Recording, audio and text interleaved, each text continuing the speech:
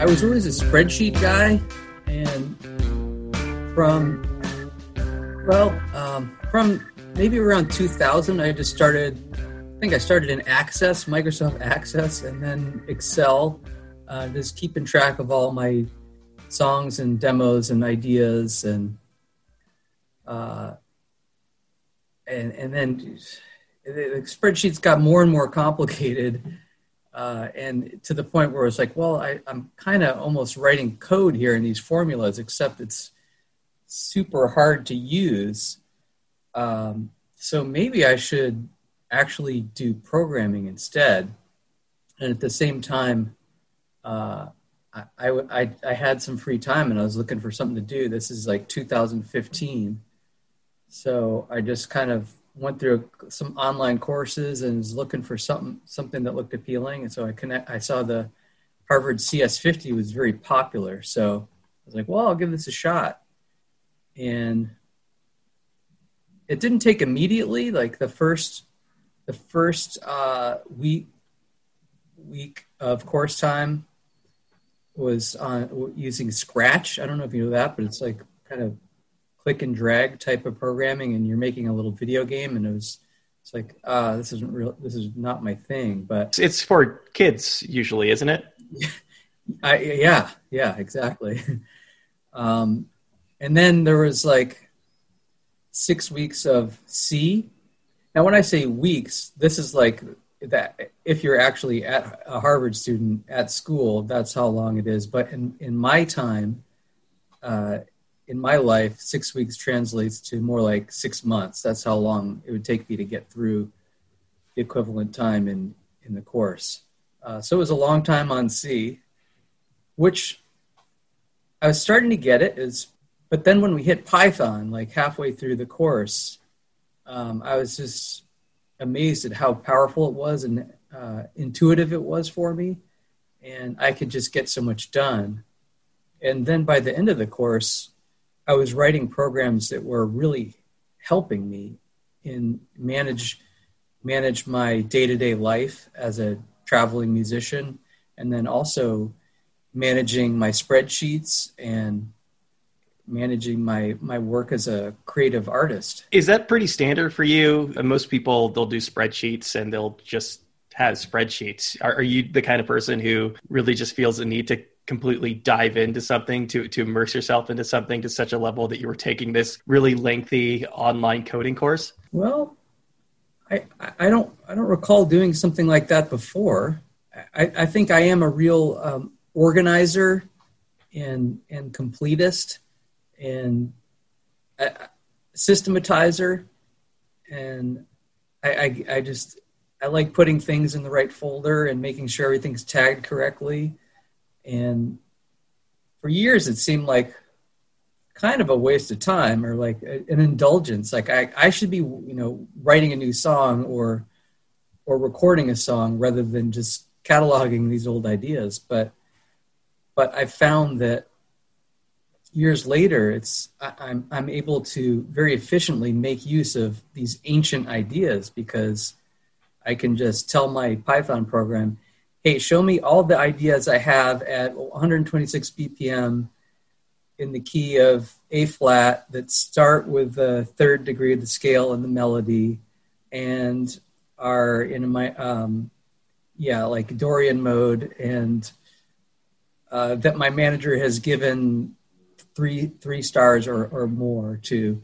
And it's whenever I'm stuck as a writer, because ideally you just sit down and you pick up a guitar and 5 minutes later you have a song, but very often you hit a stumbling block and you're like, I need something to kind of trigger some inspiration here, so I can very efficiently go through all my old ideas. And it's like I'm collaborating with my past self. The sitting down at a bunch of spreadsheets, does it kind of de-romanticize the process of writing songs a little bit? Well, maybe for a fan, if they watched me write a song from beginning to end, now it might not jive with what they're imagining it was like. But for me, there's still plenty of room for spontaneity and inspiration and what we traditionally think of as human creativity. One of my heroes in this realm is Igor Stravinsky, who said he had, there's a collection of his lectures called The Poetics of Music. And he said he had in that collection, he said he has no interest in a composer that's only using one of his faculties, like a composer that says, I am only going to write what pops into my head spontaneously when I'm in some kind of creative zone. I won't use any of my other tools. He says, no, I prefer to listen to the music of a composer who's using every faculty at his disposal, his intuition, but also his intellect and his ability to analyze and categorize and make use of everything he has. And I find that those end up being the most wild and unpredictable and creative compositions. So part of the project is the demos that you put up. Was part of this process for you going back and kind of diving into some of these older songs and potentially using those as inspiration for future songwriting? No. These are all the demos that have been passed over time and time again over the years as we've made albums, or their previous versions of songs that already came out. And they have nothing to do with my actual working folder of demos, which I'm working in every day, and there's something like 1,500 to 2,000 demos in there. Those are the real cream of the crop.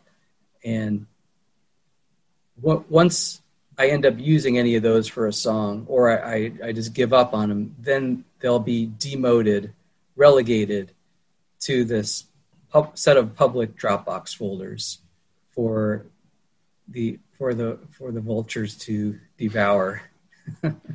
It sounds like you've never been particularly precious about a song, that you're willing to just sort of write it and let go of it. Well, no, I don't. I'm not. I want to know what led you to believe that, because I think of myself more as a hoarder. I mean, after all these years, people are finally hearing these thousands of demos that I haven't let anyone hear. Sure. I guess I just mean from the standpoint of, like, you have so many songs that you're just like, yeah, for whatever reason, this isn't going to fit into a project. So it is what it is, and you're moving on from it. Yeah, it's almost like I have a short memory. It's like I can work so hard on a song and put in so many hours and blood, sweat, and tears, the whole thing. And then a few weeks later, it's like I completely forgotten about it. And yeah, going back and listening to some of these now, it's like I listen to them like, wow, I put so much work into that, and it sounds so cool. And it's just been sitting in my Dropbox for 10 years. Do you get a sense of whether or not studying coding has made you, beyond the spreadsheets, beyond going back and pulling some older stuff you've been working on, that studying coding has in some way made you perhaps a better songwriter? In some ways, I like coding more because I feel like, in a way, it's less emotional, or it's I don't get down on myself when I can't get something right. When I fail, I just keep trying. I keep Googling, and it's amazing that 99% of the time it ends up working pretty much like you imagined. And I hope some of that is seeping over to the way I think about songwriting, which has historically been more emotionally fraught, and I'm more liable to get down on myself. If a melody isn't good in the verse, I'm more likely to conclude like I'm a bad songwriter, I'm a bad person, I'm not a creative person, that sort of thing. And those kind of thoughts, I don't really have that with programming. This far into your career, you're still grappling with those feelings? Yeah, I mean, it's definitely way less intense now. When you're first starting out and you haven't had any success, those kind of thoughts can be totally crippling because you have no evidence to the contrary. It's like, I feel like I am talentless, and obviously everyone else does too. But after you've had some success and seen your album on the charts and so many thousands of people singing along to the words you wrote and being moved by the melodies, it's a lot harder to believe like I'm truly 100% talentless. I get the sense that one of the biggest differences between coding and songwriting from a creative standpoint is it's pretty clear when you've done coding right. Yes. You write a song and there's no right way. There's no like right hook. There's no like perfect chorus to put out into the world. Yeah. And even commercial success isn't any indication of whether you got it, that it's working as you put. Yeah, you're right. So there's a much clearer payoff with programming that I really appreciate. How many spreadsheets do you have going now? Well, I'm moving away from spreadsheets as I get more skilled. I'm getting more into databases. Now I'm all on Google Sheets and Google Docs, and I don't know. It's got to be thousands, but I have some massive spreadsheets, massive Google Sheets. Like there's one that's a giant list of all the songs I've studied over the years, not my songs, but other people's songs. And there's over 100 fields of inquiry, like how long is the verse compared to the chorus? How many bars into the song does the chorus appear? All those kind of wonky songwritery things. It sounds like to some degree there's like a tyranny though of spreadsheets, right? I mean, you're creating all these things to organize yourself, and then you get to such a point where you have more spreadsheets than you know what to do with. Yeah, it can be overwhelming, and you just have to go to sleep and then come back the next day, and I usually feel fresh. The spreadsheet I just mentioned, I think I never lose sight of the point of all that study, which is to help me understand what I'm doing as a songwriter, to help me learn something. And once I've learned that, I don't feel compelled to maintain. I don't necessarily have to go through all 5,000 rows in the spreadsheet, filling out one of the fields once I have the question answered, then I can go back to the song I was working on. Are databases and spreadsheets, are they a way of addressing or alleviating, I guess, some of the anxiety in your life, of just having, I guess, so much to do at any one given time? I don't know. I don't have immediate strong feeling of an answer to that question. So maybe I don't totally understand it. Going about your life, you've got personal responsibilities, you've got professional responsibilities, and at least in my own experience, it can almost be overwhelming. It's anxiety inducing having so much to do at any one given time. It sounds like you've, at very least, if not compartmentalized, you've figured out a way to kind of approach things more directly in a more kind of clinical fashion. Yeah, I think maybe I have to answer no, because I feel like my life is really quite simple, and that I don't have a lot to do, and that responsibility-wise, I'm kind of way ahead of the game. Like right now, Weezer has 2 completed albums that we haven't put out, and there's not really any date in mind when we can put them out.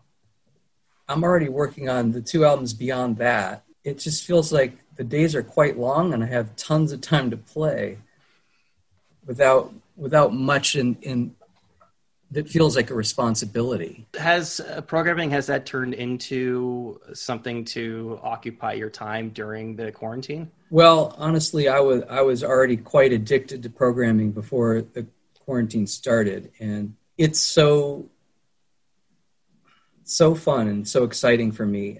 I really have to put a hard limit on how much time I spend on it, because I should keep working on new music and spend time with my family, and answer some emails and take care of some business. But it's just so fun. The demo database was another final project, is that right? Yeah. So I took, after CS50, I ended up taking CS50W, which is web programming, and when the course started, I didn't have a website at all, and then assignment by assignment, I built up all the different apps in the website, and then including the chat app, which became a pretty big part of my life. I spent a lot of time on there, adding new features, and then also just talking to people. It's been really fun. But then for the final project, they said you can do whatever you want. So I came up with this idea of bundling all the old demos and selling them in a web store to the fans, to like the most hardcore fans. It's definitely not for everybody. Like a lot of them are just, some of them are on the old like voice recorder days, or even handheld cassette tape days. So it's pretty lo-fi, and in some cases like 20 versions of one song, and probably most people wouldn't be interested in this kind of stuff. Obviously, the industry has changed a good deal since the first Weezer record came out, and for a lot of up-and-coming artists, record labels aren't playing as prominent a role, or perhaps for some of them aren't really playing any kind of a role at all. Do you see this as an opportunity to create music more directly for fans, for users? It does seem, as you said before, you've got a number of albums in the hopper right now. It does seem that Weezer is very much still kind of tied to that, I guess, a little more traditional approach to album release. Do you see this as potentially a liberating way to get your music out into the world? Weezer's, you mean like a major release from Weezer? Yeah, or just kind of maybe perhaps experimenting and moving away from sort of the more traditional album cycle. Yeah, I in fact, I just talked to my manager about it yesterday. I don't feel like it's really, I'm really good at understanding the big picture marketplace and how to make the biggest impact in the world. My manager is so good at that. But I just told him, like, hey, this feels like something here. This is, first of all, it's really fun. The fans are really happy. It's super easy for everyone involved. I mean, the coding part wasn't easy, but for everyone else, it's like a couple clicks and you got all this music, and it's a cheap price, and there's like no middleman. I mean, PayPal takes a little bit, but it's nothing like a major label, So this could be something, and there's just something so it feels so good when it's directly from me to the audience. So yeah, there's technically though it feels a little archaic, like getting a zip file of 1,000 demos, like of MP3s. What are you going to do with that? It's like, how do I get this on my phone? How do I listen to this? I just want to listen to it in Spotify, that sort of thing. So I think technically we'd have to get a little more up to date. Yeah, I'm not suggesting that you put out a new Weezer album that's a zip drive on a Dropbox account, but certainly, and especially since you do, it sounds like you've got a lot of free time now for songwriting. That technology and time presents a pretty good opportunity for you to move beyond just this kind of, I guess, clearing the shelves of older demos and actually creating more new music and finding a way to get it directly to the audience. Yeah. There's a real bottleneck for Weezer now. I don't know if it's the stage of our career we're in. I mean, the pandemic's part of it, but to do a major release, the demand, there's just not enough demand, I guess, to do more than a record every 18 months or more. And what do you do with everything else you make beyond that? Are you going to keep your studies up? Do you foresee yourself doing another course after this one? Yeah, my plan has been to switch to the CS50M, the mobile app development course, in January. So that seems quite daunting, and but I look forward to it. I think it'd be super cool to have an app in your phone. We can expect at some point down the road to have a Rivers Cuomo app for our phone. I mean, if I proceed at the same pace, you should have it by the end of next year. Yeah, I volunteer for to help out with a website, and every Wednesday night it's for a website called Dhamma.org, and it's this big meditation organization. And at this point, I'm just kind of like apprentice level. I'm mostly just watching what the other guys are doing, but they said next year I might code the children's their mobile app for their children's meditation courses in a language called Flutter. When you first mentioned to your wife and your band members and your friends and your family that this was something that you were pursuing, did people look at you like you were crazy, that at this point in your life that you were going to go get into coding? No, I think everyone who knew me was like, oh yeah, of course, that totally makes sense. You should have been doing this all along. Because it's, I don't know, it just seems to be very much along the lines of the way I think. And my wife has been amazing because every now and then a new expense will come up, like, and I just feel so bad. Like, all right, I really need to upgrade this Heroku server. It's going to be like $50 a year, and we're at this point the website has not brought in any money. I'm just like, all these little charges are adding up. I'm spending all our money, and she's just like, don't worry about it. Go ahead. It's like it's your hobby. You enjoy it. People spend money on their hobbies, so it really helped me relax. Does she have to remind you that you're a rock star and that $50 a year is probably something that you can handle at the end of the day? That's not really her style. Right. She's quite careful about money herself. I don't know if we're both from poor backgrounds. I don't know if that's it, but she's quite careful. Do you foresee this programming taking up an increasing amount of your time going forward, or are you still being pretty conscious about just keeping it a bit of a side thing? It's taken up about 70% of my work hours. That's not insignificant. Yeah, I don't think I should let it increase from there. Because unless I don't see a real career switch in the cards. I have to ask because obviously, you're famous for having gone back to college a couple of times. We shouldn't expect that you're going to make a full career transition from rock star into web developer. No, I can't see me like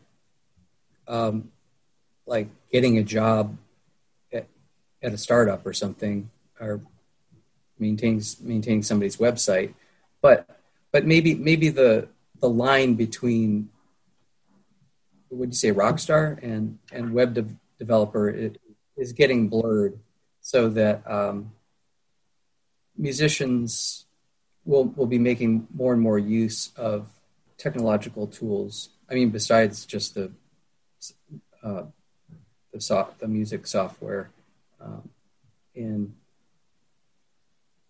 we'll be making more and more use of means of distribution and organization and creativity. This coming out in the way we code our connection to the audience.